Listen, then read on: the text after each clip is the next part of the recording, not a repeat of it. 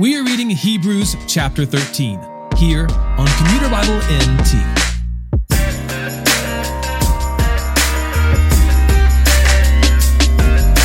The book of Hebrews concludes today with a laundry list of encouragements to pursue one another in brotherly love. As the writer lists out the manner in which members of the church should relate to one another, he cites biblical and theological reasons why each should be practiced in the manner he describes. As you listen, consider the self-sacrificing nature of each action, for the nature of Christ's love for the church was self-sacrificial, and in order to be Christ-like, we too must follow the path of selflessness. There are also commendations to rest in the truth and to suffer for the sake of righteousness, enduring what is temporary in order to gain that which is eternal. The author then concludes with final remarks and a benediction.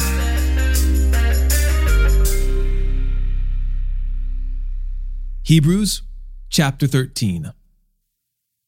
Let brotherly love continue. Don't neglect to show hospitality, for by doing this, some have welcomed angels as guests without knowing it. Remember those in prison, as though you were in prison with them, and the mistreated, as though you yourselves were suffering bodily. Marriage is to be honored by all, and the marriage bed kept undefiled, because God will judge the sexually immoral and adulterers. Keep your life free from the love of money. Be satisfied with what you have, for He Himself has said, I will never leave you or abandon you.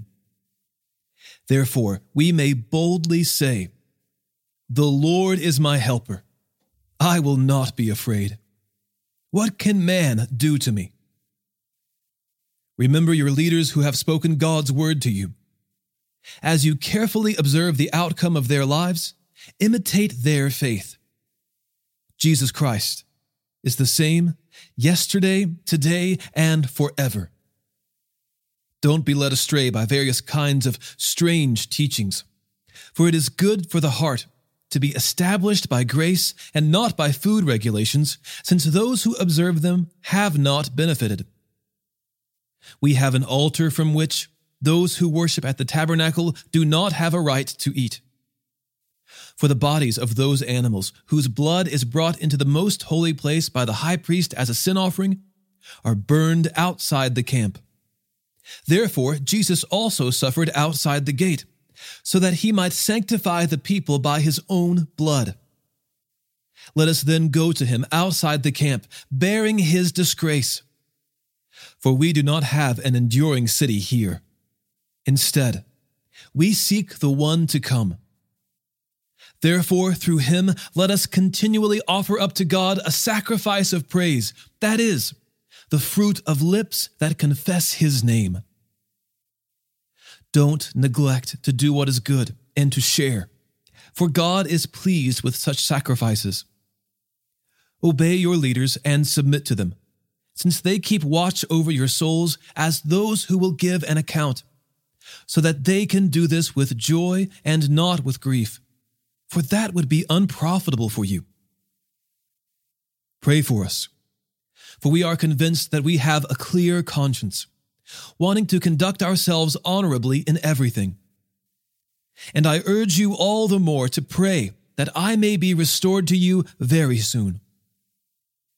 Now may the God of peace, who brought up from the dead our Lord Jesus, the great shepherd of the sheep, through the blood of the eternal covenant, equip you with everything good to do His will, working in us what is pleasing in His sight through Jesus Christ, to whom be glory forever and ever. Amen. Brothers and sisters, I urge you to receive this message of exhortation, for I have written to you briefly. Be aware that our brother Timothy has been released. If he comes soon enough, he will be with me when I see you. Greet all your leaders and all the saints. Those who are from Italy send you greetings. Grace be with you all.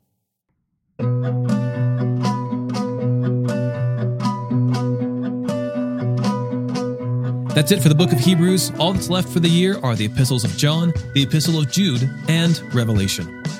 Today's episode was narrated and orchestrated by me, John Ross, and co-produced by the Christian Standard Bible. Thanks for listening, and don't forget, all Scripture is inspired by God and profitable for teaching, for rebuking, for correcting, for training in righteousness, so that the man of God may be complete, equipped for every good work.